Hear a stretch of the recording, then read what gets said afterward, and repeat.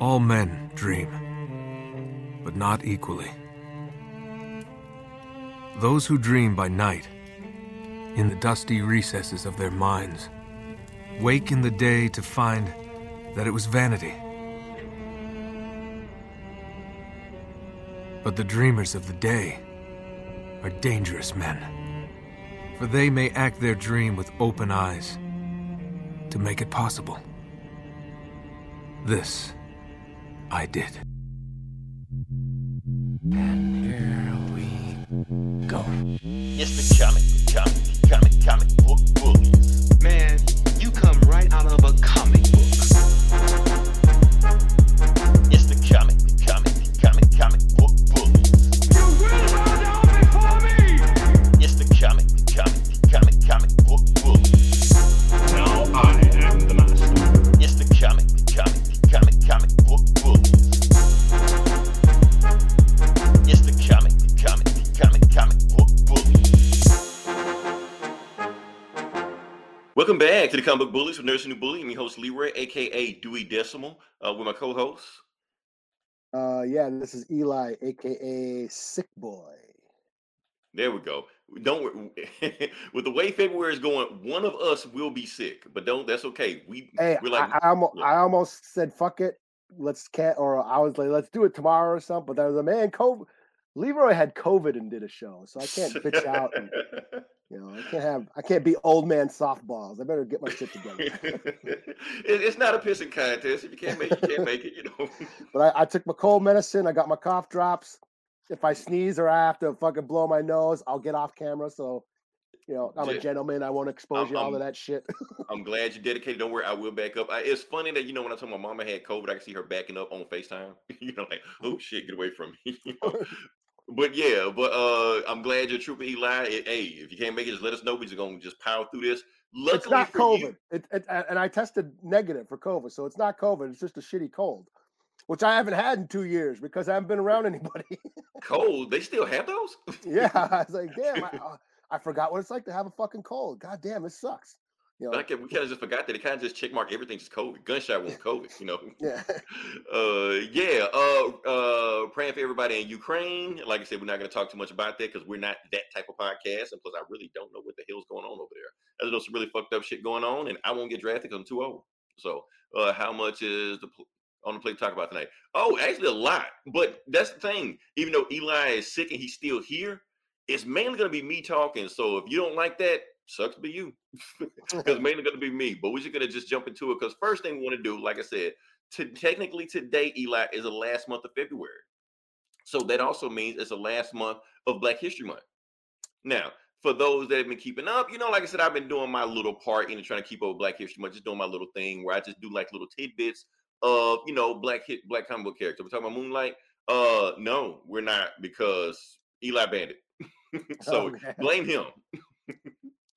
Eli is the star of the podcast, though. He is. But hey, sometimes I got to come off the bench, and pinch it, but like I said, this is Black History Month, the last month, and and it's been going pretty good. Appreciate everybody that's been following us on Facebook, that's been, reading us little tidbits and, challenging us on the stuff we did wrong. But I promise you, everything that is put in there is correct.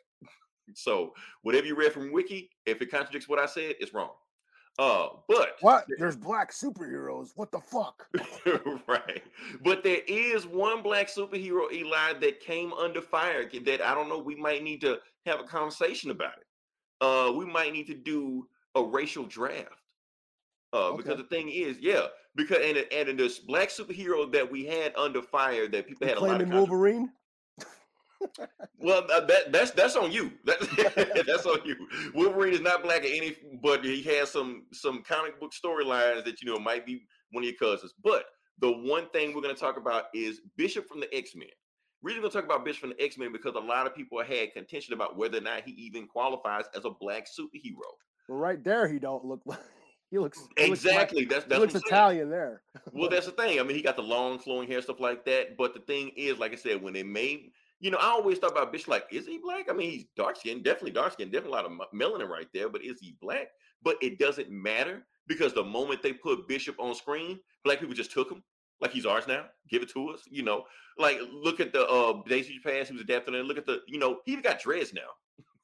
So he's definitely black. I'm kind of jealous, because of the long flowing locks, but why? Because I know that's fake, so I shouldn't be, insecure about that.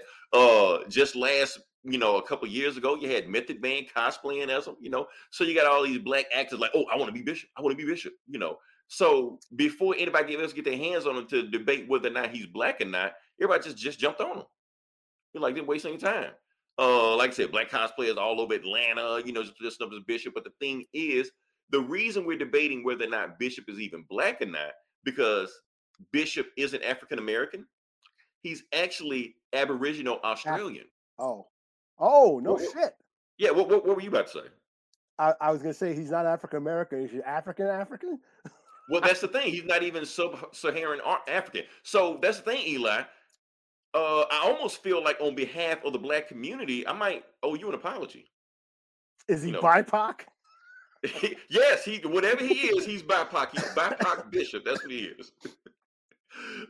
I think we might need it. I'm not going to explain what BIPOC is. You're just going to if you think it's some freaky shit, just go with it. Who cares? Well, Aboriginals of Australia are considered indigenous. Well, they are indigenous. Exactly. That's what an Aboriginal Australian looks like. Now, if you go back and look at Bishop, he looks closer to that than he does Method Man. If you want to get another, like you seen Crocodile Dundee, there he is. Yeah. So that's where Gateway. That's where Bishop comes from, because they already said that he's like the descendant of Gateway, who is from an Aboriginal Australian tribe. Let me take your mouth shut. You're not who? You're not Kapachi? All right. What up, Donnie? Do you know him? No.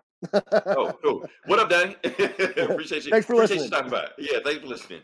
But yeah, so that's the thing. So we don't know if, but that's what we got to talk about is Aboriginal Australians, black or sub-Saharan African or whatever like that. We know they're indigenous to Australia. Well, I don't know if it's a derogatory term, but I think they refer to themselves as black fellas in Australia. Like I've heard that in like pop culture.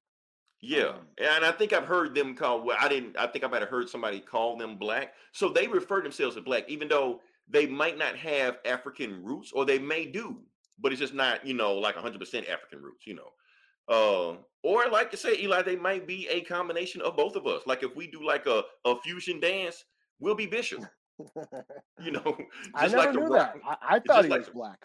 That's like we just assume that, we just assume he was black, but I always like there's something else going on with that. But they confirm he's Aboriginal Australian, but that's where we get into the term of whether or not that qualifies as black. So, like I said, I'm pretty sure there are other people out there that know way more about this than I do. If we have any Aboriginal Australian listeners, I'm pretty sure we don't, but tune in, and definitely, so give us then some he is BIPOC. He's black and indigenous. Whatever he is BIPOC. But Bishop is BIPOC. But people were debating whether or not he should qualify as a black superhero. But I never knew Marvel. You learn something new every day. Yeah, but here's the thing, Eli. That was back in the 90s. You watch Bishop in the like 2020 comics. He's got dreads. He's got like a cut fade, So like every other rap out there. So it's like I don't know, did he phase it out or something? I don't know. It may or may not be a part of his history, but that's what it is right now. But when he was originally that's what it was. So that's Bishop. So Eli, when it's time for Indigenous Superhero Month, there you go. I just threw your bone. There you go. I can claim Bishop. I never knew Forge was native till like way later. I always thought he was like Zorro, like Spanish, like Tony Stark or some shit. Yeah, I didn't Italian. know that. Yeah, I didn't know hey, I'm Forge. So Arak, do you remember Arak, Son of Thunder? He's like Conan ripoff. So. He's like a Conan ripoff. When I was a kid, I was reading him. He's just like a barbarian dude fighting monsters in like a fantasy realm, and I used to read him as a kid. I didn't learn out till I was like an adult. I learned that he was supposed to be a native. Like a native barbarian, then I look back, oh yeah, he was wearing buckskin and loincloths, but then so did Conan. Conan was wearing loincloths and shit. So, but yeah, he had a mohawk. I was like, no, I guess he was native. There's all kinds of like characters that are supposed to be native that I never know about. Like Rambo or Darkness. What's his name? Jackie? Or not Jackie? Or was that the Darkness? Is he? Or thought he is it Italian. Ian Nottingham from Witchblade? I think it was Ian Nottingham. I guess for some reason he's native and Japanese because he's in the Yakuza and shit. I don't know. But for some reason, one of them guys, either Jackie or Ian, are supposed to be native for some reason. I don't know. Cool. Did Yeah. not know that. Okay.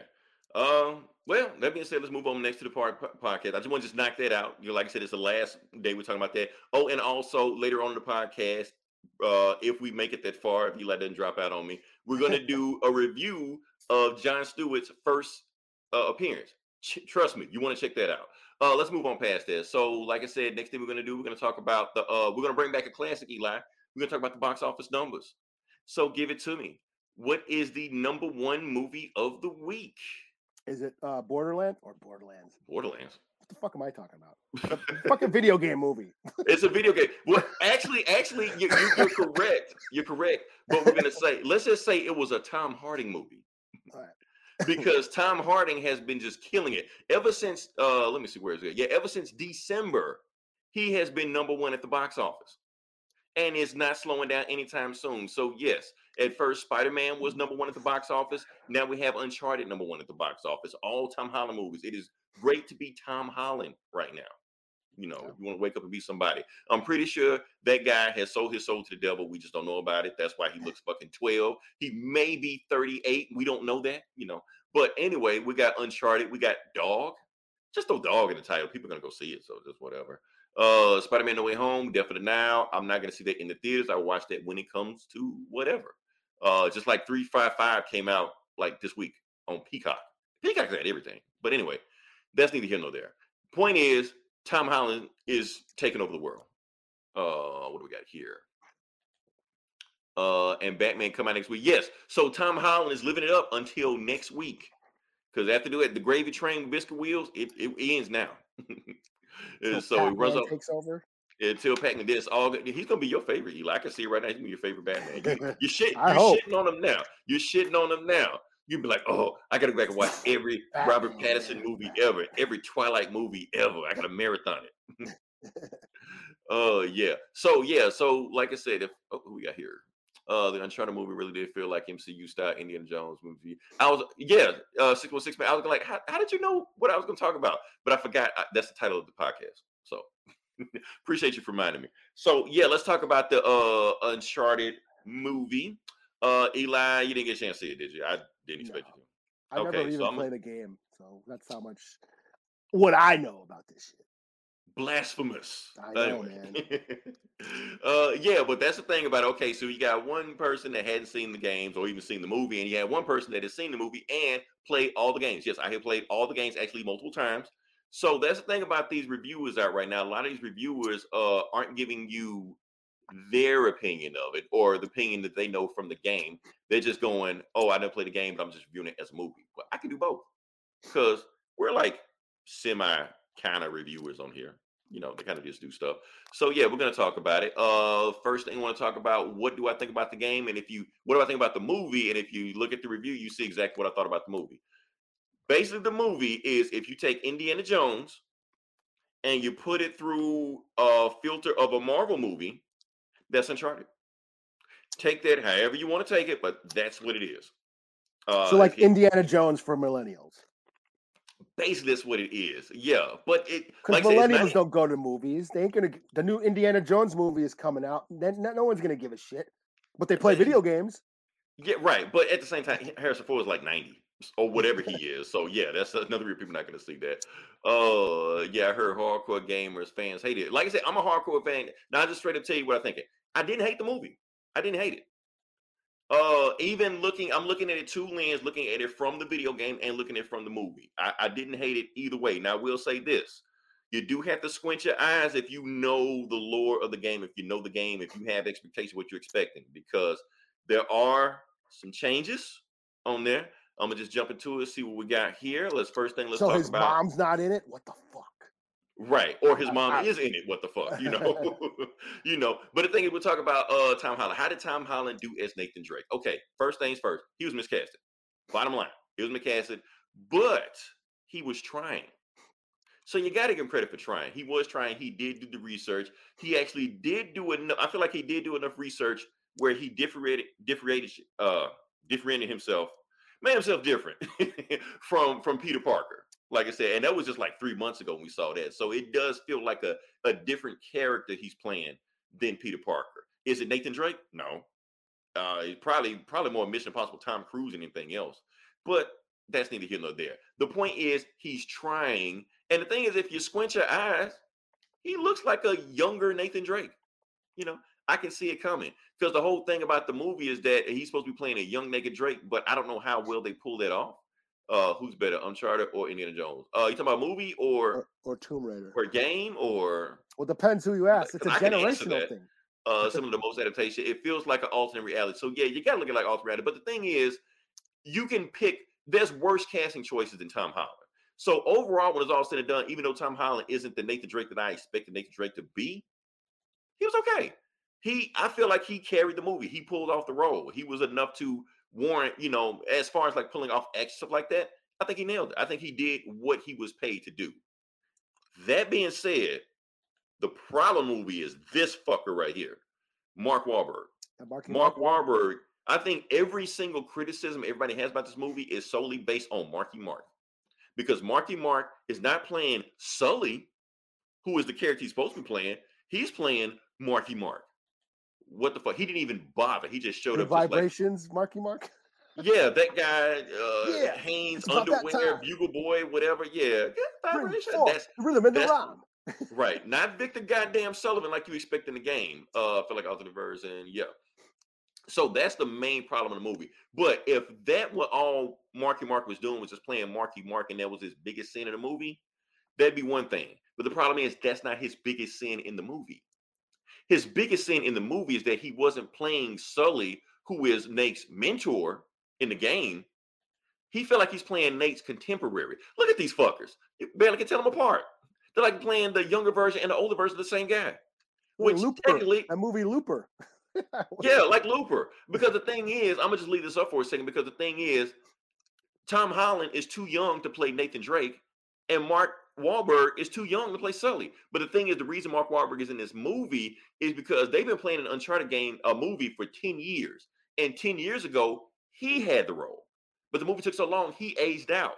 But he's still in the movie, so he's not. So he's more playing not the mentor character. He's playing just older Drake. So you got these two guys just running around acting like the same damn guy. Like, so you're fucking up the movie. Like, what the hell are you doing? So it's not playing like a mentor role with the student role and bringing them in. Mark Wahlberg is playing like a buddy cop movie. And that is not how you play Uncharted. You got to lean back and just let the new guy take over sometime. It almost feels, I'm going to use a basketball analogy. It feels like Allen Iverson in his last years when he didn't want to come off the bench. He still wants to start. But you don't have any legs anymore. You can't play defense. You're still 6 foot. You have no jump shot. Come off the bench. No, he still wants to start. Not an all-star anymore, Mark Wahlberg. Yeah. Uncharted been development for the game hadn't been on 20 years.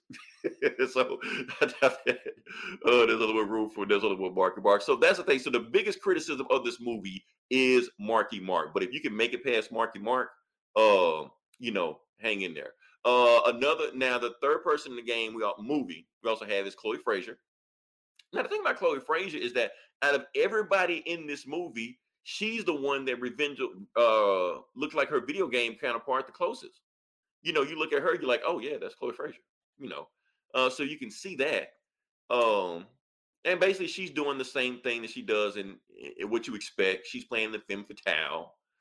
She's playing the character that always screws Drake over. They have sexual tension. Why does Drake always trust her even though he knows he'll screw her over? Reasons. Don't worry, her ass does not look like that in the movie. So, but at the same time, Eli, it kind of brings me back to what you were saying about, not you were saying it, but I think one of those, directors was criticizing these Marvel movies about that they're not sexy. That's the thing about these movies, they're not sexy. Now, don't worry, Eli. They don't have sex? Well, it's not that they don't have sex. It's that they're not sexy. If you know what I mean. Okay, so the thing is on these games, well, not the movies, but the thing is they're saying that they just feel sterile. Like, for instance, now, don't get me wrong, Tom Holland, he takes his shirt off. He's bulked up in Spider-Man. It's all there, but it's not sexy. Now, when you look at the game, and I'm not saying I want Tom Holland to be sexy, but the thing is, the game has sex appeal. Like even the games went there, where they had this little thing right here. So you expecting this scene to be like that in the movie, where Tom Holland and the chick playing Chloe supposed to do like some sexy freaky deaky shit while they're really trying to screw each other over. They never go there. They're scared to go there. The movies feel sterile, and I'm not going to make that a criticism of Uncharted because criticism of pretty much every movie nowadays. Like when we grew up, Eli, we grew up in the 80s, PG-13 movies. We saw tits, all kind of shit. I watched the original Swamp Thing movie directed by Wes Craven the other day. Yeah. PG, 1982, Adrienne Barbeau. Pow!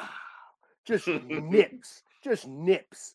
There's like a 5-minute scene where she's just skinny dipping in the swamp. Why she's taking a bath in the swamp? Who knows? But titties. They were all out. PG. And that was a kid's nipples. movie. Right. Yeah, it was a nipple. It was PG. Meanwhile, this is a PG-13 movie. Now, I'm not saying I want, Tom Holland to, whip his, whatever out and, dangle in front of the camera. I'm not asking that. I'm just saying I want the movies to be more sexier, steamier, not so sterile like they are right now. Like I said, we got Scarlett Johansson in these Marvel movies, but she's just Scarlett Johansson. She doesn't really do anything sexy. They're trying not to objectify her. Well, and I get they're not trying to, because if it's then it's misogynistic and it's right. And I think that's what they're trying to do away from. Like you said, the male gaze, and there's a bunch of think pieces from The Guardian and I think they're trying to. This is what happens when men make movies and all that horse shit. So. And there's a lot of Me Too shit going on, so they're trying to go out their way to make sure they don't hit those beats. So I get it, I guess, but I mean that you can still make movies sexy. That's all I'm saying. But they're not going there. Right? They're trying to make them as sterile as possible when the video games went there. But the movie's not as good to it. And on top of it, not only are they sterile sex-wise, they're sterile violence-wise. Because the main difference between Nathan Drake in the movie versus Nathan Drake in the game is that Nathan Drake in the game is a sociopath. He's a straight-up psychopath. He murders like hundreds of people. Just a game. But you don't think about it. Because it's like back in the 80s when Indiana Jones I think Temple of Doom, I think Indiana Jones had like a body count like 80 people in that movie. It's nuts. It's crazy. And that was PG. They were just nameless, faceless minorities. Right. You just kill them and just move on, but chopping the bridge in half and they all fall. And they just all die. Like it's crazy. His body count and like that movie. Or they're Nazis in the other movie. They're all Nazis, Yeah, but they're just brown people in another movie. He's like, well, fuck them. Yeah. Well, it's like Schwarzenegger, Commando. They're just nameless, faceless enemies. Same thing with John Wick. We don't give a shit. We're not like, oh my God, he killed that poor guy. Right, you just run through them and say, but at the same time, like, Terminator and all the movies that are rated, but when you look at a PG-13 movie like this, you expect people to get mowed down and stuff, but it doesn't happen. Tom Holland only uses a gun once at the end, empties the clip, doesn't hit anybody. I'm like, well, you would have died 5 seconds in the game, So you actually had to come with it, and that's things. And another thing about this Uncharted movie, and I'm about to wrap this up, but I just want to say that it's a weird movie to make because it's a movie that's adapting a game that was adapting a movie. I'll give you an example. Okay, I'm going to see if I can get away with without getting flagged. Because the thing is, they take the scene from this. We've already seen it. It's like the money shot in the trailer where, where he does the thing where he hops from the airplane. That's like that. The ending of, was it The Living Daylights? It was like, right. And I'm getting to that. But they actually ripped it off from the game. It's actually exactly like it was in Uncharted 3, Drake's Deception or whatever it was like that. But like it's like you said, they ripped that off from The Living Daylights. So you're ripping the movie is ripping off a game that's ripping off a movie. So it's like what the hell? So that's why when the movie finally came out, I hear a lot of critics are saying that the movie is derivative, the movie is taken from a lot of places. Well, of course, it's supposed to, because the game took from a lot of places, and that's how it is. But I do feel like the game had better acting. I do feel like the acting, they were playing it too comical, not really going there. There should have been some emotional scenes in the movie that should have went there, but they didn't go there. But the game really goes there. Like you feel more emotion for Polygon ones and zero binary characters than you do like real life action people. They really go there. So I'm just like, what is missing? That's why I'm thinking like, okay, the Uncharted movie is fine, but that's all it is. It's fine. Why isn't it better? People say the Uncharted games are some of the best games of all time. So why isn't the movies, closer to that level? Why is it just disposable Marvel nonsense, on that level? And I feel like it should be better. And I feel like it could have been there, but it didn't. It was like it was almost afraid to go there. It was playing it too safe. Now, I will give the movie some credit. The third act is fucking nuts. They just like throw all logic out the window. The movie at the end is basically the final scene is two pirate ships in the air, and they're having like a Pirates of the Caribbean fight between Drake and the other pirates and shit like that. It didn't make no fucking sense, but it didn't matter. In the air. In the air. It's nuts, but it's awesome because just like screw logic, this shit is fun. And that's like if the movie would have had more fun and more creativity, stuff like that, no, I think the movie actually would have had a higher score. But I feel like it was playing it too safe, and it was just like, let's just crank out an Uncharted movie and just see how it is done. Ruin. Yes, and that's the thing. Marky Mark was trying to play his Sully character. That's how he played the Mark Payne character. It's like in Marky Mark's head, it's just like, oh, I'm in a video game movie. Well, I don't have to do anything. I'm gonna just collect the check and just move on. Not knowing that, no, we're trying to actually make a good movie here. We're trying. Well, Max Payne had shitty action. I mean, right? Action sucked too. Yo, you saw season one? Yeah, the third act was insane. The third act, I was like, when I got to the first, second act, I was like, this movie is okay. The third act, like, oh, okay, this shit is nuts, and that's why I gave the movie even better points than what it did before. So, like I said, this movie has been number one for the last 2 weeks. Critics hate it. Audience pretty much love it. I think it's fun to just bash this movie, but honestly, I feel like if we just take it in video game movie terms, it's one of the better video game movies out there. I think we're on the train. We got Detective Pikachu, which is one of the better movies. Sonic the Hedgehog, which in my opinion, is still the best video game movie of all time. So we're not getting, Super Mario Brothers or Double Dragon or any shit like that. I think we're done. We're past that. We're in the range where we're moving the needle with video game movies. Still not classic stuff. Still not, burning needles. That Intercrest City. Yeah, I'll talk about that, Jake. This video game movies they're on the rise. They're getting better. That's what people are trash this movie. I'm like, no, they're getting better with these movies. It was sequel bait. I'm pissed off because Marky Mark only wanted to do the Sully mustache at the very end. I'm like, what the fuck, man? So, yeah, that's how I got. So I'm gonna give a score.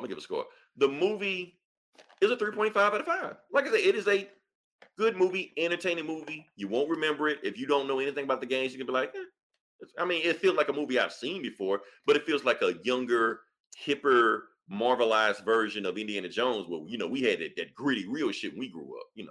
It's not that, So. Well, I think that's the thing. It's a generational thing. Like, we grew up going to the movies.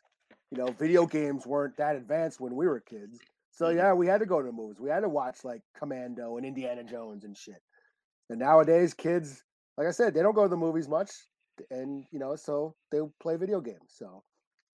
And that's the thing. I feel like these interactive, I feel like the games, when they have these stories lying and interactive, I feel like they have more engaging interaction than these movies. I'm talking about like Schindler's List and not them. I'm talking about like the popcorn blockbuster shit we get nowadays. Those movies.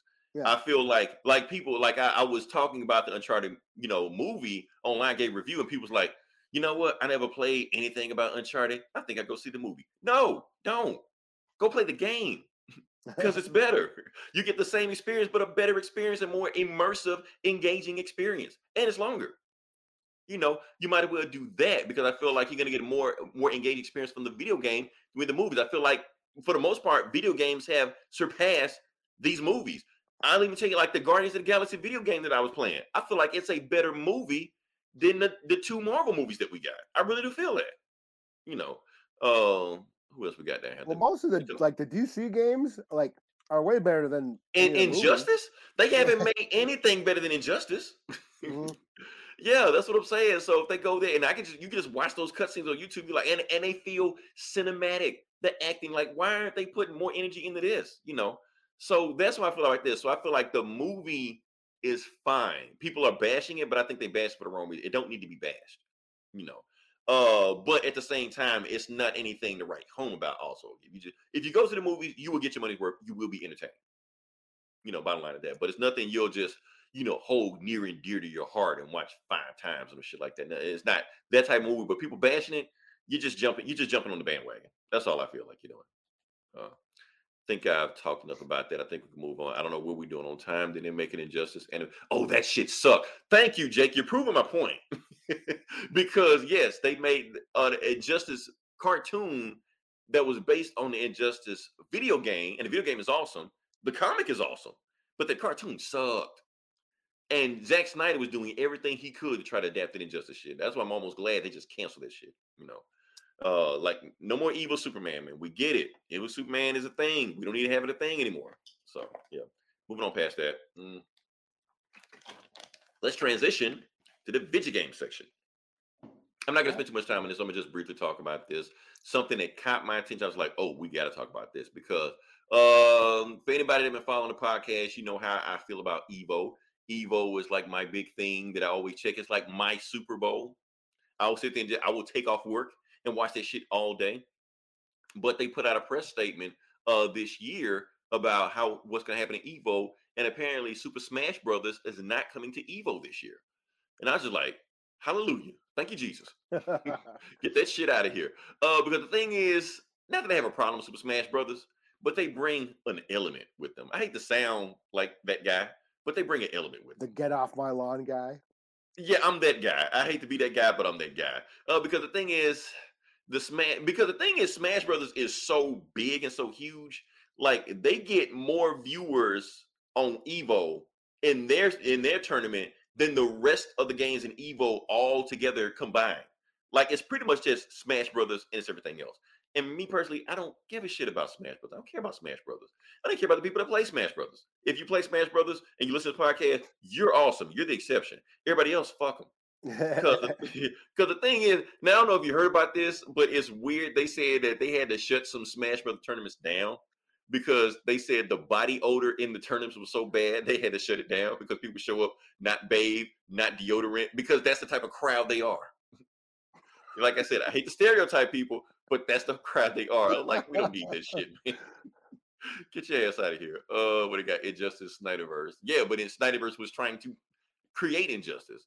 Yeah, so that's my thing. So that's all I'm gonna talk about. So I'm glad Smash is out of there, but at the same time, the fighting game community kind of needs Smash because nobody else watches anything but Smash, even though they bring all these 5-year-olds and 12-year-olds to watch this shit. But that's where we are now.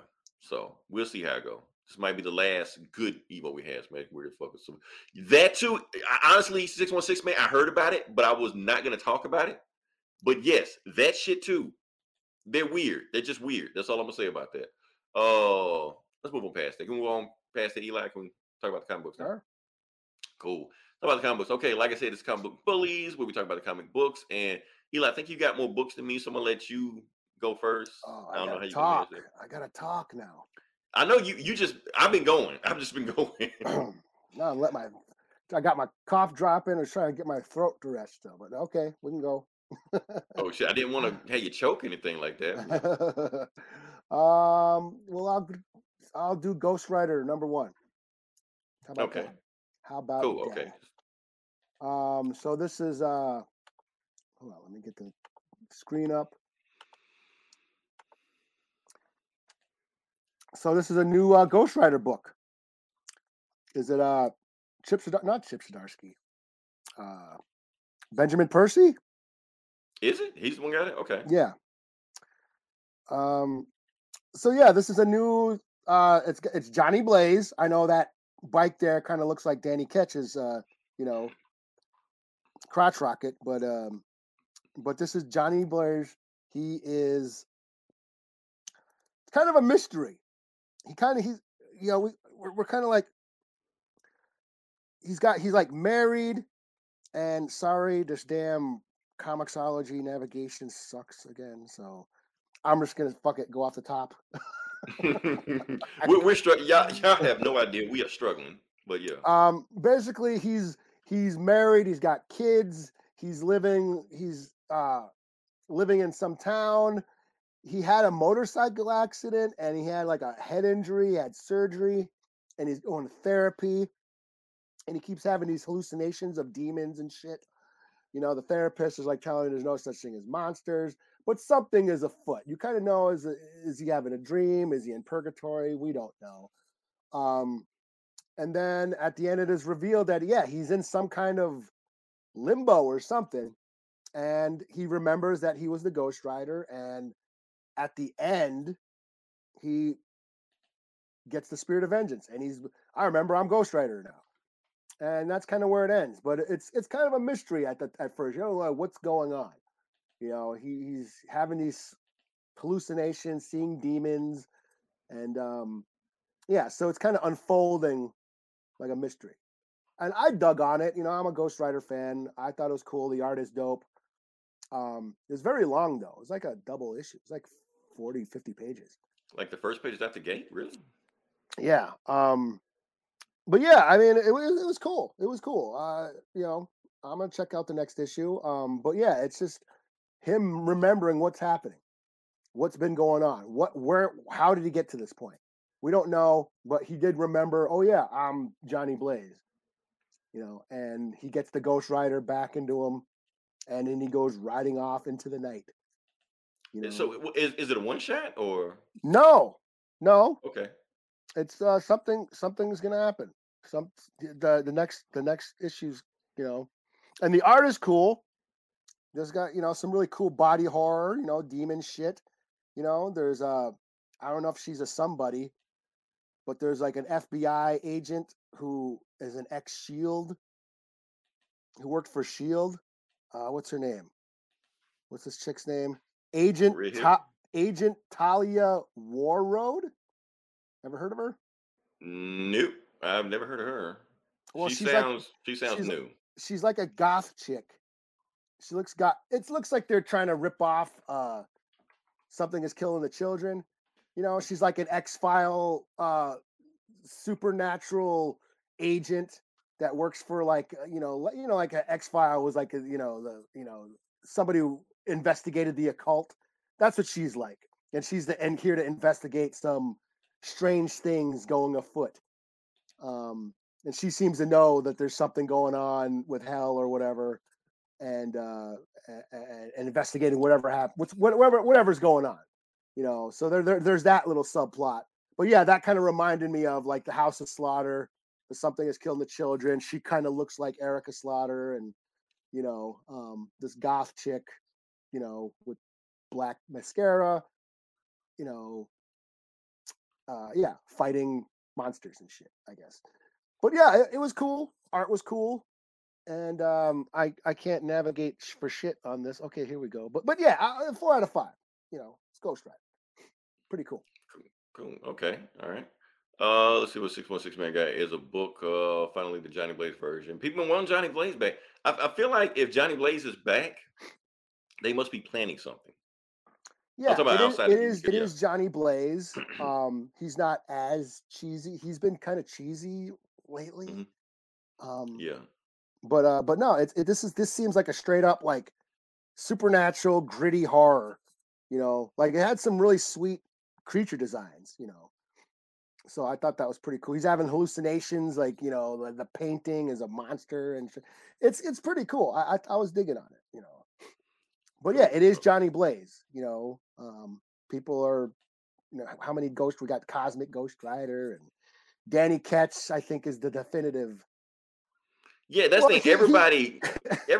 Everybody says that Johnny Blaze is their favorite Ghost Rider, but really Danny Ketch is their favorite Ghost Rider because all the cool shit that Ghost Rider ever did was in the Danny Ketch run. Yeah, Danny Ketch is the one who came up with the Penance Stare and all those powers, the crotch rocket, and all the powers that we know that Ghost Rider has was from Danny Ketch. But yeah, Johnny Blaze was the original Ghost. Actually, there was another. Wasn't there like a cowboy Phantom Rider? But he didn't have powers. I think he was just a dude just wore all white. He'd be like KKK or some shit, just rode around and shit. Yeah. Right. Yeah, 4 out of 5. It's Johnny Blaze is back. So Johnny Blaze ain't a damn thing changed. Okay, cool. All right, so what we're gonna do now? We're gonna talk about Dark Ages number 5. Dark Ages number 5. We didn't have a couple going on with this. This is a Tom Taylor Like I said, Tom Taylor shines his brightest when he is outside of continuity. And he just do whatever the hell he wants to because he was the mastermind behind the whole Injustice comics, and he just went nuts with that shit. So yeah, Donny Cates get Ghost Rider franchise, everything. Yeah, Danny Ketch is the Ghost Rider, everybody's favorite Ghost Rider. They just don't know it's the Yeah. favorite. Just like with the Well, yeah. Read the Howard Mackie Ghost Rider run. Eli, we're gonna have to review that one day. We're gonna have to review that run. It's dope. That's where we're gonna have to sit down and just break that some bitch down. Just that's got the Midnight Suns and Blade and Lilith and all that demon shit from the supernatural Marvel shit. That's Ghost Rider. And look, that was my shit. He was just doing cool shit in there. He was just doing just fucking awesome shit in there. That's what, and the art was awesome. Yeah. It's almost like just like Danny Ketch is really your favorite Ghost Rider, just like the Flash. Wally West is really your favorite Flash, not Barry Allen, because all the cool shit that you think Barry Allen did, it came from Wally West. The Speed Force came from Wally West, and they just retroactively did all this shit later on. When Barry Allen came back from dead 30 years later, you talking about Speed Force, you're like, Speed Force, what's that?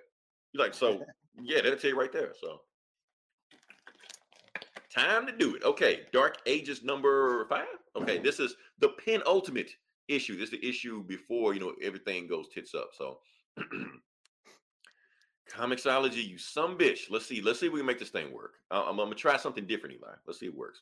Okay, so the thing is, they're burying. You can't see it because it's too fucking small. But the point is, they're burying Nick Fury. They're in Europe. They're burying Nick Fury. They go there, and then all of a sudden, Deadpool shows up just out of nowhere. He's like, "Yo, what y'all doing?" And then Honey Badger's like, "Wait, don't start with that shit. Wait, what y'all doing? You act like somebody died. Somebody did die. Nick Fury." You're like, "Oh," and then he, acts all serious and shit like that. Like, okay, let's mourn him, stuff like that. So then we cut to Apocalypse doing Apocalypse shit. Tony Stark has apparently been possessed by the Purple Man, and basically what they're trying to do is trying to put Apocalypse into that celestial god's body in the center of the universe. They're trying to put him in there, and they're thinking once they do that, then Apocalypse would just, rule everything, because he's Apocalypse. Don't really care what's going on with that. We just bypass that. Boom. Okay, then we go to this. So apparently, Mayday, and her name may not be Mayday, but I'm gonna call her Mayday. Mayday and Danielle Cage, they snuck aboard on there. Peter's getting mad at the y'all shouldn't have did that. That was wrong for y'all to do that. And then Dr. Doom is just listening to the conversation. He was like, you know what? Your child may have not been, disciplined enough to pay attention to you because obviously she needs an authority figure in her life stronger than you. But because of her insolence, she said her warning saved us, And Spider-Man turned around like, you know what, dude, fuck you. I don't need parental advice, from Dr. Doom, But then Jessica Jones is like, you know what, we might need to bring the kids with us when we go do whatever we need to do. So that's when Deadpool does his Deadpool shit. They ride in a steam bus or whatever, and they just ride off. Then they stop by a campfire because since there's no lights on the bus because it's powered by steam, they got to stop somewhere. So they stop, and I guess Honey Badger smells something, but she smells something, but she doesn't smell something. She something is hunting us. So if something's hunting us, Blaze is like, well, let's hunt the hunted. So they do their thing. They don't know where it's coming from, but then all of a sudden, oh damn! Who gets stabbed? Not Honey Badger, the sister, like Laura. Oh, Laura. Yeah, Laura gets stabbed. Yeah, Laura gets stabbed. They don't know about what. They can't smell it, they can't sense it, nothing. But the thing is, Spider-Man can't sense it either. He knows I can feel it, but I can't sense it. So any Spider-Man fan knows that worth their salt knows what that means. If Spider-Man can't sense it, that means it's a symbiote. So then a symbiote pops out of nowhere, but it's I'm gonna try to get you over here. So it's a Venom Carnage symbiote combo that pops out of nowhere and just attacks everybody. And it's coming for, Moon Girl. But Devil Dinosaur jumps in the way, and stops it from attacking her, But then Devil Dinosaur eats it, throws it away, stuff like that while they're doing that. But anyway, cut to the end. Pepper Potts just like, oh, it's a Venom thing? Okay, I got firepower, so we know that hurts Venom. So then they attack him. Moving on past that, we got Storm doing her Storm shit. She just move out the way. I'm about to light that ass up because that hurts Venom. So then they burn all the Venom off the host, and what they see is just a naked black dude there. So who is the naked black dude? Peter Parker walks over Miles Morales. Oh, he was possessed by the Venom symbiote Carnage combo, and he just got him. And then Miles is like, Pete, I know everything. Those symbiotes told me everything that's going on. I know how Apocalypse is going to end the world, to be concluded, and that's going to be the end of the story. So yeah, so like I said, Apocalypse is trying to put his mind in that God's body. So I guess it's going to destroy the world like that. But yeah, so Miles Morales was a Carnage vintage symbiote. I'm pretty sure they said that in another story, in another issue of this. But that's a pretty cool story. It's like I said, Tom Taylor is kind of ramping up because after he's done with this story, I think he's done with Marvel. I think he signed an exclusive deal with DC. So that's going to be it for that. So yeah, 4 to 5. I want to see how it concludes. I want to see how it wraps this whole thing up. So yeah. What you got, Neela? Should I do Shang-Chi? Mm-hmm. And that's the thing. Let's bitch about Comixology some more. Because Comixology is so fucked. I didn't know Shang-Chi came out because there's no list of books that came out. It's just like you just got to know. Comixology is so fucked up that when I was looking for like Superman, 1016 or some shit like that, I accidentally clicked some shit and went to like Mindy Kaling's self-help book that came out last week. Like, what the fuck they got to do with Superman? I want to read no men's health shit with Tom Holland. I don't want to read that shit. The site is so fucked up. You don't know what's going on. Yeah, sure did. What do we got here? Venom, Carnage, Miles, new cosplay. Somebody's gonna do it. Somebody's gonna do it. But yeah. Okay. Yeah, so this is the new arc. So basically there's that thing with where his grandfather kidnapped his mom and took him back to that took her back to that place? mystical realm that's in the movie. Yeah. And so Shang-Chi and the sisters are meeting with the grandfather, and he rolls up. They have a battle, but then he takes out this like a bronze bowl, and then like takes the blood, his own blood, and puts it in the bowl and conjures up these like monster dog things called, what are they called? Tao-Ties. They're in movies. They're in like those dog lions combo things, kind of like that. So I think they're in Shang-Chi, the movie. Yeah, and they're in other movies. They've been in like, I think at like Kung Fu Panda, and I think like, or if you like go to like a Chinese restaurant, they're like outside, like the statues of them like outside. Yeah, or like like a lion dog thing. But anyways, so they have a fight with these things, and it turns out that the blood, it's going after all because the grandfather cut his blood and put it on the bronze mask thing. Those monsters are after the blood of those ancestors. So Shang-Chi and his sisters, so they have to fight them, and these things can multiply. They're like they have a battle with these things. They can't seem to get rid of it. Then finally, Shang-Chi smears his blood on both of their masks, and they start fighting each other. And that's kind of how they kind of get rid of them. And then there's some shit where they're in Hawaii, and some gang members rob some elderly couple, but then one of those monsters starts attacking one of the gang members. And it turns out, well, those monsters are attacking people with Shang-Chi's bloodline. So obviously this gang member is related or an ancestor of Shang-Chi's somehow. But he's got like 50 or 100 brothers and sisters. So yeah. So anyways, we go back to what's his name? Brother Saber. Is that his name? The brother that betrayed him. Yeah, the brother that he who's being held by S.H.I.E.L.D. now. Yeah. Who's in that prison or whatever, who's in the raft or whatever. It shows him in the prison. And then in the mirror, one of those monsters shows up in the mirror and is trying to break through the mirror. Oh shit. And that's where it ends. So because it's going after everybody with his bloodline. So yeah. So pretty cool. I had fun with it. A lot of action, again, dipping into that whole Chinese legends with the monsters and stuff. I thought was cool. So yeah, I gave it 4 out of 5. Cool. Okay. Damn, I'm mad I didn't get that book, but I'm glad you got it. That's why it's 2 of us. One man doesn't have to carry the load. So yeah. Yeah, I think the book we're gonna do now is what is it? Oh yeah, I'm surprised you didn't read this, Eli. Aquaman #1. I thought about it. I was eyeing it. I know it's like an Aquaman event that's going to happen. Yeah, like a crossover Aquaman thing going on right now. I might go back and read it because I was looking at that. Yeah, because it takes all the Aquaman story that's going on, like Aqualad, Aquaman, Black Manta. Yeah, isn't it like ties him and into all Black? of that. Isn't it him and Black Man? It's like teaming up or some shit. Yeah, I mean it's at the end of the story, but yeah, spoiler alert. Yeah, but that's what it is. Okay. So let's just jump into it. Let's see what we got here. So yeah, so basically what it is. It's Aquaman. It's Aquaman. So and you got Aqua Baby flying, swimming in the background and shit. You know. But yeah, what do we got? Let's see what we start off with. Basically, we are in Manhattan, and we're at the UN. Can't see it because, like I said, fuck Comixology. Anyway, they're being attacked by. And bitching about Comixology, you can't preview the book anymore. You know? Oh, you can. Really? Yeah, you can. They actually give you 7 pages now. Oh. Yeah. I can't, like, usually you can click on it and it has like a few pages preview. Like, that doesn't pop up for me anyways. Yeah. That's it. Matter of fact, when it's done, I'll send you a link. If anybody else want to know about it, message me personally. I'll send you a link. But that's about the only thing you can do that's good on it now. Where were we? Okay. So yeah, some kind of sea monster, Loch Ness monster, whatever like that, getting attacked by the UN.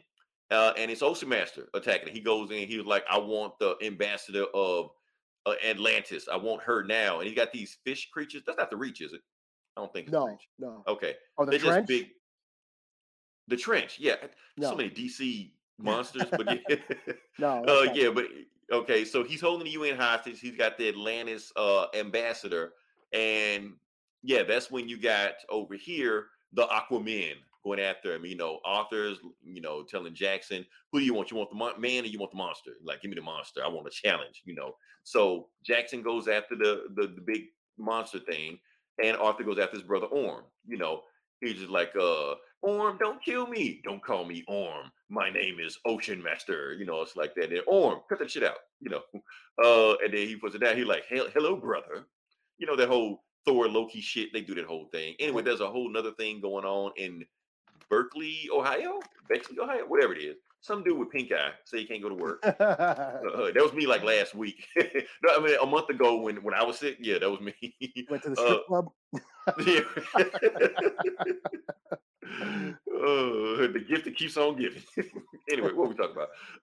Yeah. So Black Manta is watching the whole thing on his cell phone. He's got like a Black Manta cell phone. Like Apple doesn't make that. Maybe a cover. Maybe it's cover. Yeah. Anyway, he's getting dinner in Paris, France, and he sees some dude freaks out.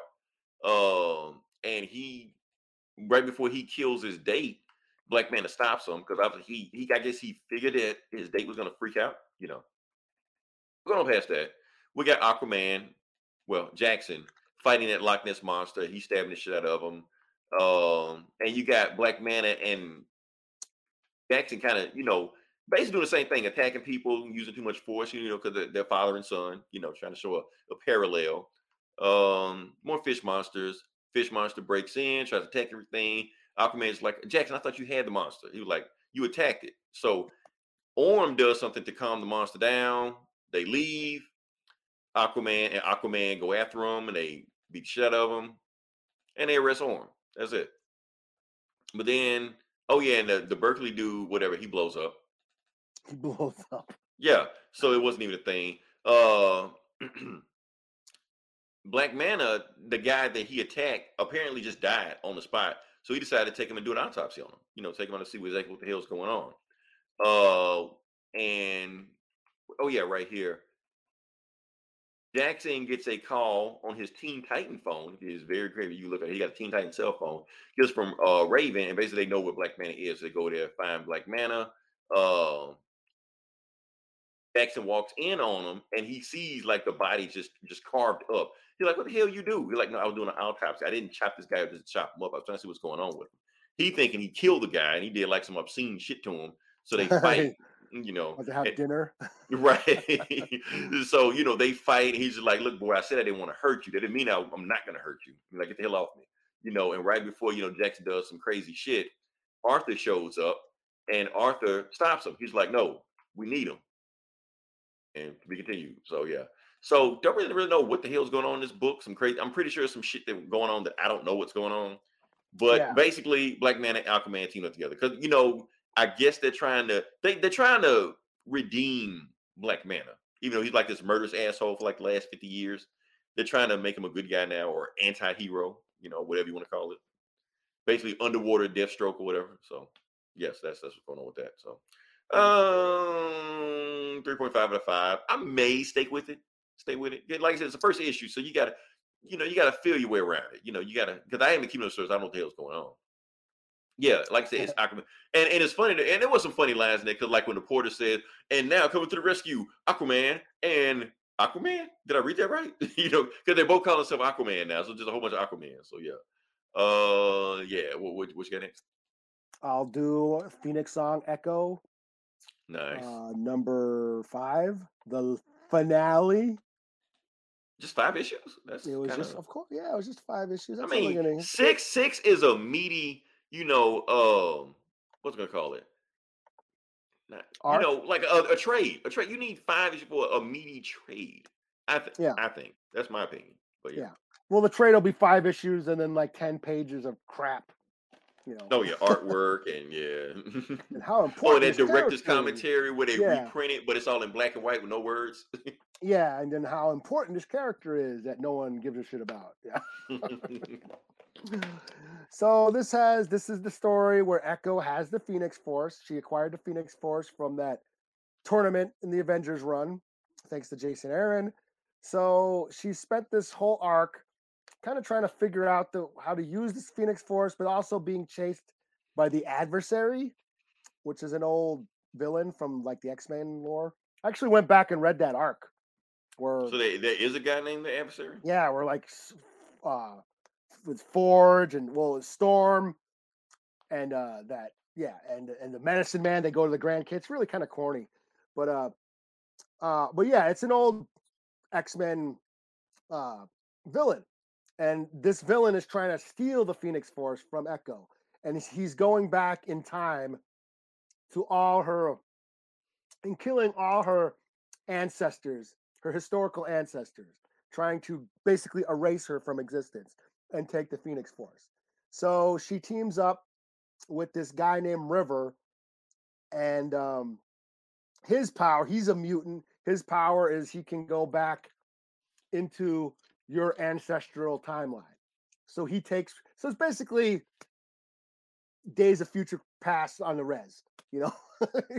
She goes back and meets all her relatives, like in her mom and dad, then goes back to the Cahokia, which is the old ancient native city, and that's like in Illinois, and meets her like the one of the first phoenixes back then, and then she ends up in limbo, like some sort of dream world, like limbo, where she's kind of like she's kind of like all her desires is being fulfilled. She's married to that River dude. She's a successful artist. She's not a superhero anymore. Everything's lovely. But then figures out in this issue, she figures out that it's all a dream, and that she's got to fight the Adversary and destroy him before he erases her existence. So this one is where they fight.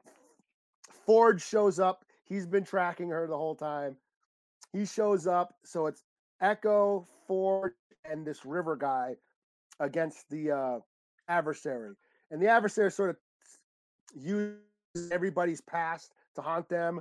You know, River's parents comes back, and like because his parents died in a car crash and shit. And then Storm shows up. The hell? Okay, that's random.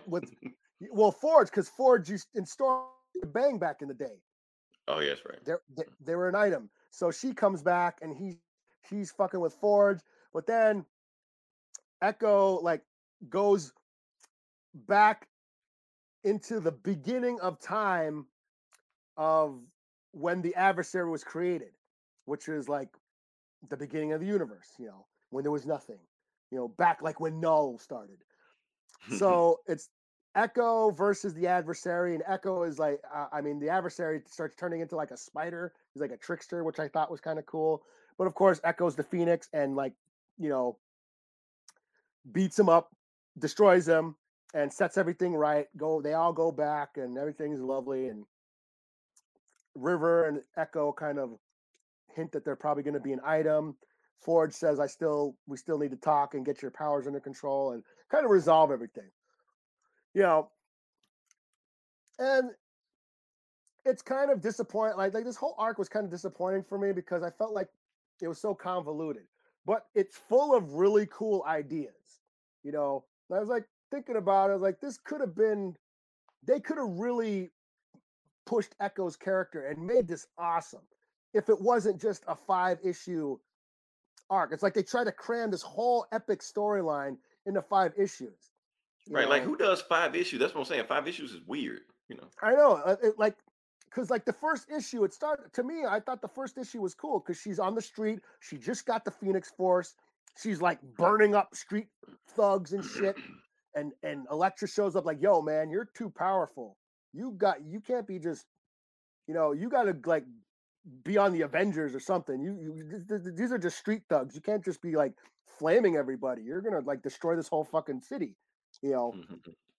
And that's when she leaves, you know. But like that, if they like broke this up into like maybe a 12-issue run or a 12, or you know, like the first arc could have been just her on the streets, you know, trying to figure out the Phoenix Force, and then having all these heroes, her fighting Elektra and like Luke Cage and all those New York Hell's Kitchen heroes, them trying to like, you know, contain her, and then she leaves, and then, you know, and then they could explore it because they try to explore her past with her parents.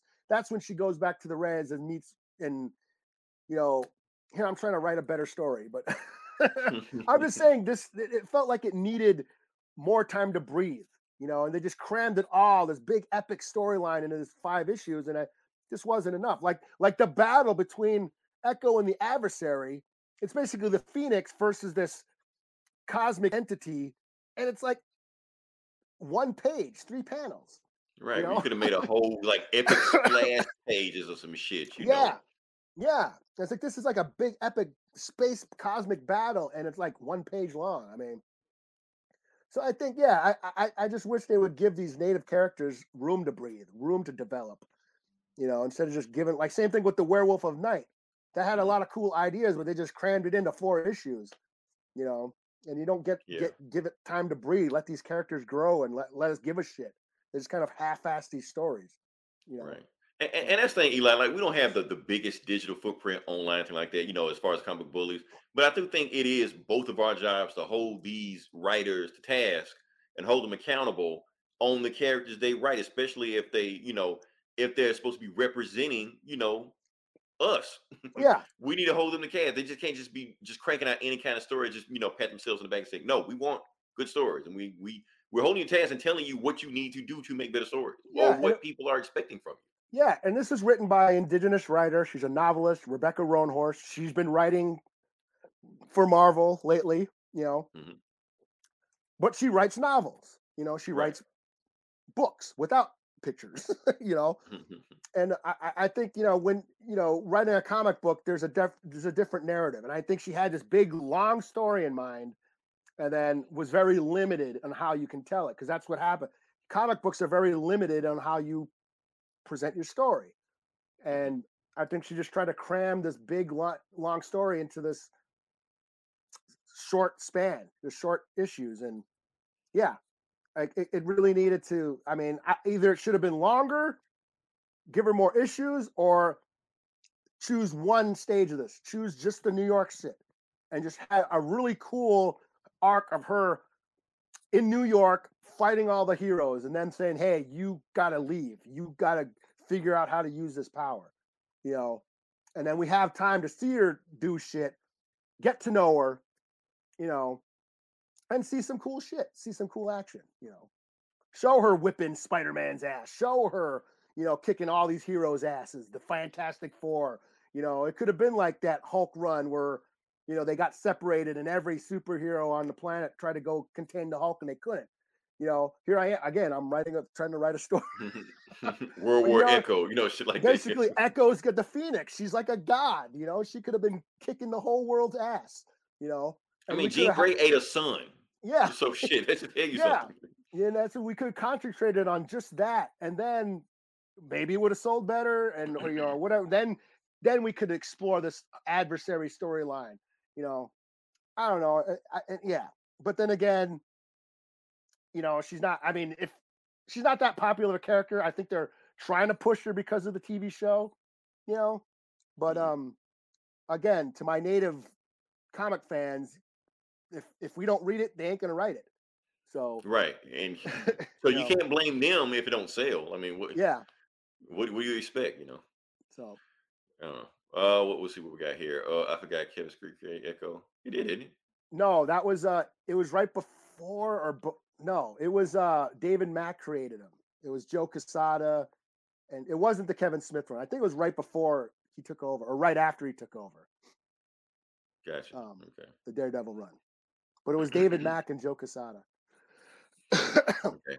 All right. So yeah, a book I'm going to do now is Hardware. I'll be honest with you. Out of all the Milestone books, this is by far my least favorite book. So I'm not going to spend a whole lot of time on it. Only reason I'm really doing it is because Comixology sucks so bad. At least I get to use another app. So that's just a good, So yes, that's what we got going on right now. So I'm gonna just let you know what's going on with Hardware. Basically, what Hardware has right now is that now I want to blink out on me. Oh yeah, so they're chasing him. I think he's in Japan right now, and his girlfriend is under indictment. But she made this big statement about how the guy, she's doing a press conference right now, basically just saying that my boyfriend is innocent. His boss is the one that launched that Big Bang attack. The Big Bang that gave all the Bang babies and static powers and shit like that. He's saying everybody's trying to blame it on Hardware, but he's saying no, his boss did it.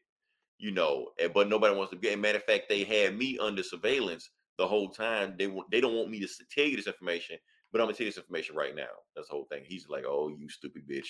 I'm gonna take care of you. Meanwhile, not Japan. He's in Singapore. Singapore's not Japan. He's working on his thing, and anyway, he's in Singapore being held by another guy. That guy screws him over. The other guy that was working with Alva, he's like, look, man, they're coming for you. I was supposed to keep you here for 24 hours, but now 24 hours up. They're coming for you right now. And he's like, you stupid bitch. And I'm like, how stupid are you, Hardware? You're supposed to be smart, but you stupid. You should have known this guy was going to screw you over. But anyway, he gets his hardware on, then the bad guys come for him. He puts a suit on. They're there, and he beats the shit out of everybody. And he just like, you don't have to be scared of this guy. He's like, no, this guy is way scarier than you think he is. He used to do Black Ops before he became, this weapons manufacturer, shit like that, And then at the end, I'm gonna just cut to the end. Oh yeah, they send like 3 airstrikes at the base, but they don't see what happened to him. And some zombies go after his girlfriend at the end of the book, the end. So yeah. Zombies, no shit. Yeah, I think they're zombies, but I don't know. Or it just might be mind control. I don't know what they are. Like I said, I don't really care too much for the Hardware book, but I gotta complete the set. And DC Universe technically give them away for free, so I just kind of read them. And especially since like Hardware technically is like this whole Big Bang Milestone shit kind of revolves around him. He's just not that interested. That's the thing. So, but yeah. Yeah, whatever. Hold on before we let you go. Who we got? The Black Iron Man. Yeah. I mean, you can do different Iron Man and still make it interesting. His thing, like I've been doing this whole Black History thing like that. I actually went back and read Riri's solo run. It was actually pretty good. Okay. Once Bendis got away from it, actually pretty good. Yeah. But yeah, so you can do an interesting Black Iron Man metal person without doing Iron Man, but this shit just not interesting.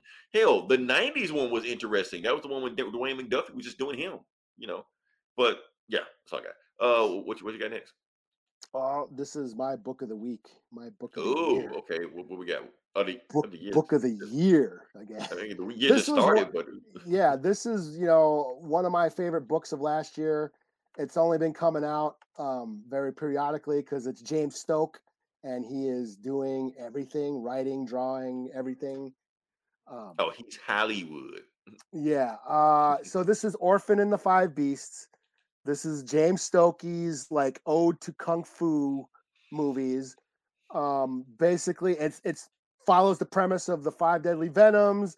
A master gets his student to go after his 5 disciples who have corrupted his teachings, and so she goes out trying to find each one in charge of these different styles. She meets Thunder Thighs, the dude with the legs who can like squash anything with his I legs. knew a chick named Thunder Thigh.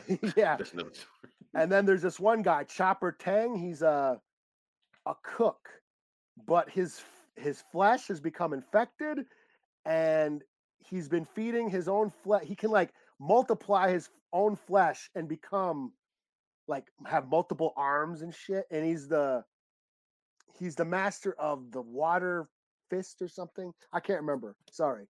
But he's the master of like some kind of water palm strike or something. But he can multiply himself and multiply his limbs. He cuts himself, he cuts his own flesh off his body, and he can regrow it, like regenerate his flesh. And he's been feeding his flesh to the town because he runs this cafe. He runs this restaurant. And he's feeding the townspeople his own flesh, and they become infected like him. So in the last issue, she's fighting like the town zombies and him, and he can like grow all these different arms, and it's crazy. Was this book written before or after COVID? Because I'm just It was during. This was like last year, but it was only coming out like every 3-4 months. It was like long spaces in between each issue. So it's been a while. Like, is this guy writing the Wuhan virus or something? What is he doing? Yeah. So this book is where she fights this guy, and you know, she's fighting the zombie guys, and it turns out the zombie people, big giant insects come out of them. So they like have like these bugs inside them, and they rip themselves apart. And you can see in this picture here, she's chopping them in half and chopping the body, chopping the insect. Crazy, visceral, gory art. It's awesome. I love it. And so she fights these zombie bug people, and then she has to fight the chopper guy. And she ends up and of course he's like throwing he's growing all kinds of arms, looking like a giant spider himself, you know, and she ends up using like a bag of flour to like it breaks it open so the flour kind of fogs up the room, you know, so he can't see, but then the flour sticks to him. And then she throws a bunch of eggs on him so the eggs stick to the flour, and then she throws a bunch of breadcrumbs on him. So she's like breading him. Okay. And then he's all breaded, and then she throws him into the vat of grease. And then cooks him. Yeah. And cooks him. But look at this shit. Right before he dies, his hand comes out of the fucking grease, reaches out of the pot, grabs some salt, seasons himself, and seasons himself. And then is this like a comedy book or something? Or? It is. It's like it's trauma, it's kung fu, it's grindhouse, it's got everything. I fucking love this book. Like I said, it was one of my favorite books from last year, and it made my like top 5 of last year. So this is issue 4. I hope it continues because this is awesome, you know. But so this is my book of the week. This is 5 out of 5. Art is crazy detailed art, very violent, very gory, just over the top, cheesy, campy. It's like grindhouse kung fu, you know. So interesting. Okay, double thumbs for me. All right, so I got one more book left, and like I said, since it's Black History Month, I decided to do like an old school Black history book that a lot of people don't know about. And the one I'm going to do is the first appearance of John Stewart, the Green Lantern John Stewart. I'm going to do that one. A lot of people don't know about this because I read the book and I'm like, oh, this book is fucking nuts. Got to remember, this is back in the 70s. John Stewart is the second Black superhero on DC. Not first. People say he's first. He's a second. Black Lightning was the first.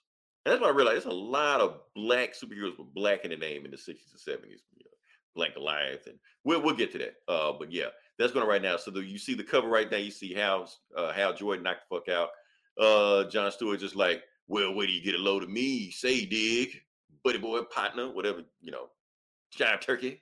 All right. So anyway, let's get to it. Anyway, what we have going on here is that there was an earthquake, and Hal Jordan goes outside. He was doing his oath. He goes outside, see an earthquake, and he sees what's going on, and the whole ground is messed up, and he sees this guy, walking down trying to save this girl. But before he can save this girl, he gets hit by a bus. So it turns out the guy that got hit by a bus, he didn't know at the time, was Guy Gardner. So Guy Gardner got hit by a bus. He was like, "Oh shit, that's fucked up." So and the thing is, Guy Gardner used to be like this good, nice, sweet guy. But the reason he became an asshole was because of that bus accident he just had that you just saw. So that's when he had brain damage, came back, became an asshole, and Batman had to punch him in the face. What year? So that's where this is 70 what? 71, 3, something like that. I don't know. It was 70 something. It's early 70s. Before my time, huh? Yeah. So Guy Gardner fucked up. But the thing is, Guy Gardner is Hal Jordan's Green Lantern backup. So the Guardians decree that you gotta have a backup for your backup. Because if you go down, we got nobody else to protect us. So you gotta have somebody ready to go. So go find a replacement for Guy Gardner. You're like, fine, I'll go find a replacement. But who? You're like, I'm gonna tell you where to go. You go to Detroit.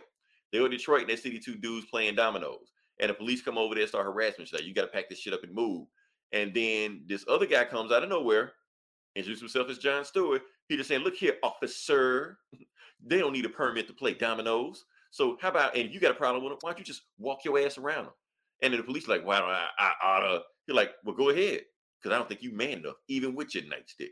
Officer. Damn. Was Jim Kelly? Basically. So then they just walk off and Hal Jordan like, wait, that guy? You want that guy to be my replacement? He was like, look, Hal Jordan, I know you're a bigot, but that guy is going to be the new Green Lantern. Because he's fearless. You see how he stood up to the police? He is fearless. Yeah, he's fearless, but he's an asshole. I don't care. I want him to be the next Green Lantern. So recruit him and train him. So he's like, okay, fine. He go down there. So he talks to him. He's just like, look, I'm an architect, but I've been out of work for weeks. So since you want me to do this job, fine, I'll be your black superhero. But I'm not gonna be called a Green Lantern. I'm gonna be called the Black Lantern. That's what we're gonna call ourselves. So they go to training, and Hal Jordan tells, okay, so this is how you become the Green Lantern. You hold up the lantern, and you got to say the oath. In brightest day, in blackest night, no evil shall escape my sight. But let those who worship evil's might beware my power, Green Lantern's light. And John Stewart says, that's the corniest shit I ever heard. But I do like that part, beware my power. I dig that. Yeah. So then he puts on the green. So this is your outfit that you're going to wear. And John Stewart looks at his outfit. He's like, look, I ain't wearing no mask. Because this black man lets it all hang out. I got nothing to hide. So that we're only 5 pages in right now. All right. So like I said, he's training them. They fly over to this airport. Apparently there's like big time guys coming at the airport. So they go down there, but then this gas tank starts swerving and it almost hits the airplane. So he's like, look, John, I'm going to go rescue the people. You get the gas tank out of the airplane. He's like, cool. So he gets the airplane, but he tilts it where it sprays oil on the person coming out of the airplane. And it's Senator Jeremiah Clutcher. So the thing is, John did that shit on purpose because the senator's like racist as shit. So he wanted to spray it, and then he looks at it and he says he got oil all over his face. He's like, man, haven't I seen you picking cotton somewhere? Because he got black. Yeah. This is the 70s. This is the 70s. So he just like, look, he's racist as hell. So I did that shit on purpose. He was like, you do that shit again, John Stewart, you're out of here. You're like, man, fuck you, man. You ain't gonna tell me what I'm gonna do. It was like, so anyway, they go on and do their thing. And he was like, and another thing, John Stewart, quit calling me Whitey. Because he been calling me Whitey the whole time during the whole story. So yeah, so he's having this big press conference. He's out there. And John Stewart is like, man, why are we protecting this guy? I don't even like this guy. Like, I don't really care what happens to him. So, and then this dude comes out, die, cracker, and shoots him, but it's a blank, So John, Hal Jordan goes save him. And John like, go ahead. I'm gonna chill right here. So Hal Jordan catches the guy doing all those things like that, and he smacks him, beats him up, shit like that. Meanwhile, there's a sniper on the roof about to pop the guy, but John Stewart spotted him, and he's like, okay, Hal Jordan, the reason what I was doing is because I knew that guy gun was a blank, because I spotted that sniper on the roof. I know they wanted you to think it was that guy, because if it was a black guy doing that shit, it was going to be this big ass race war and put that guy in the office because we make like a assassination attempt on him from a black guy. That's what they were doing. So he was like, oh, well, I misjudged you, Jon Stewart. You're actually a good guy. Like I told you. So that's the story. Yeah. So yeah, this is in the 70s. No, so only style important anymore than my color. So yeah, this is a So very was this before- 70s. This was before the Hard Traveling Heroes, or what? This is doing the Hard Traveling Heroes. 2 issues before this, Speedy was on crack or heroin or whatever the hell he was on. So yeah, so this is the whole run. This is the beginning of it, and then like the second half of the issue is Green Arrow fighting an apartment tenant or some shit. So yeah, it's all the same thing. Bronze Age comics. Yeah, this is Eli. We can complain about how they're writing stories nowadays, you know, with people of color, but to be honest with you, they came a long way. It could be worse. They're trying. I hate to say it, but they've improved. So yeah, this was rough. Jon Stewart with some. Honestly, the other Jon Stewart stories I read after this weren't this. He felt like more like a regular person that actually had a personality. It wasn't just something they just watched out of a blaxploitation movie. You know. He seemed like an actual character, so they actually came a long way with it. Funny thing about it, the whole military background thing, that wasn't in the comics originally. That actually came from the Justice League Unlimited cartoon. They made him a Marine, and then they went back in the comics and added that later on. So yeah, Stereo Control. Yeah, it's yeah, that's why I had to review this book. I like this. This book is rough, man. Dolomite Lantern. Sage, turkey. But yeah, that's all I got. You got any more books, man? Or? No, I'm booked out. Okay. Hopefully we will finally have a podcast where both of us are 100%. And we're not damn near dying to do the podcast. I like the Military Man for the cartoon. Yeah, the cartoon. I was going to review another book to Jon Stewart. So in the 80s, Jon Stewart did some bullshit. We actually blew up a planet by accident. And he felt so guilt tripped by it. In the comic, he almost blew his head off, like almost killed himself, like he was going to commit suicide. Until Martian Manhunter walked in the room. But Martian Manhunter didn't try to stop him. He was like, well, why don't you do it? Go ahead, blow your head off. Yeah, because he blamed him for blowing the planet up too. I like this book is, what the fuck, man? So yeah, Jon Stewart did some shit, That's man. where Zack Snyder got his all his ideas. Right. I was like, what the fuck, man? But yeah, that's the decent. There's some wild shit that's going on in these books. But yeah, like I said, if you listen this long, definitely like, share, subscribe. Like I said, next week we're gonna do the Batman. It's gonna be Eli's favorite movie. I'm calling it now. It's gonna be his favorite movie of the year. If it's not your favorite movie, Eli, let me see. What am I gonna do? I'm gonna Eat a taco. I'll eat a taco. If it is not your favorite movie of the year, I will eat a taco on camera. Yeah, but like only I said, February, man. So that's a strong bet. it's setting the bar. It is setting the bar. It is gonna be your favorite movie. I guarantee it. You don't like the movie more than I will. I guarantee it. And yeah, just want to also say we're doing a rest in peace. Want to say rest in peace to Snooty Wild, a Memphis rapper.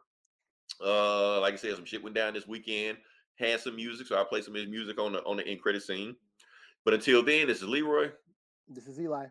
And we'll talk to you next week. Same bullet time, same bullet channel.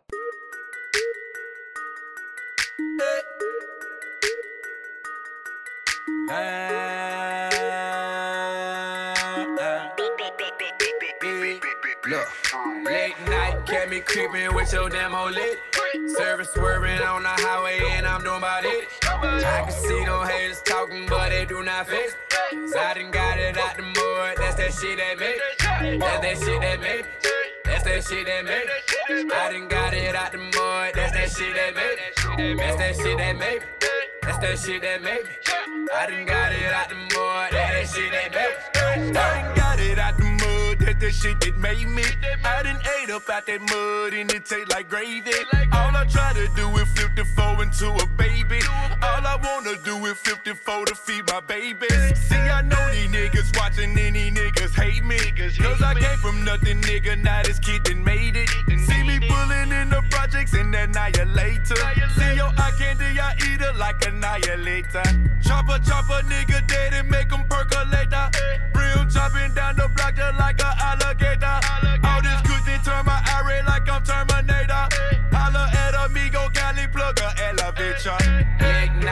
catch me creeping with your demo lit. Service swerving on the highway and I'm doing about it. I can see them haters talking, but they do not fix. I done got it out the mud, that's that shit that made. That's that shit that made. That's that shit that made. I done got it out the mud, that's that shit that made. That's that shit that made. That's that shit that made me. I done got it out the mud, that's that shit that made me. Memphis nigga, yeah, affiliated. Orchestrated with my mob and it's so amazing.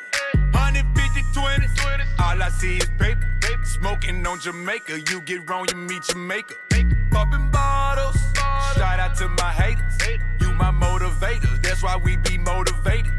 All this squad up, all black like them Raiders. Running in your shit, we ain't gon' quit until we take it. Only if you know, bro, no joke. Coming from the ghetto, not no more. Always on go mode, tic-tac-toe. Lining up your hoe. Late night, catch me creeping with your demo lit.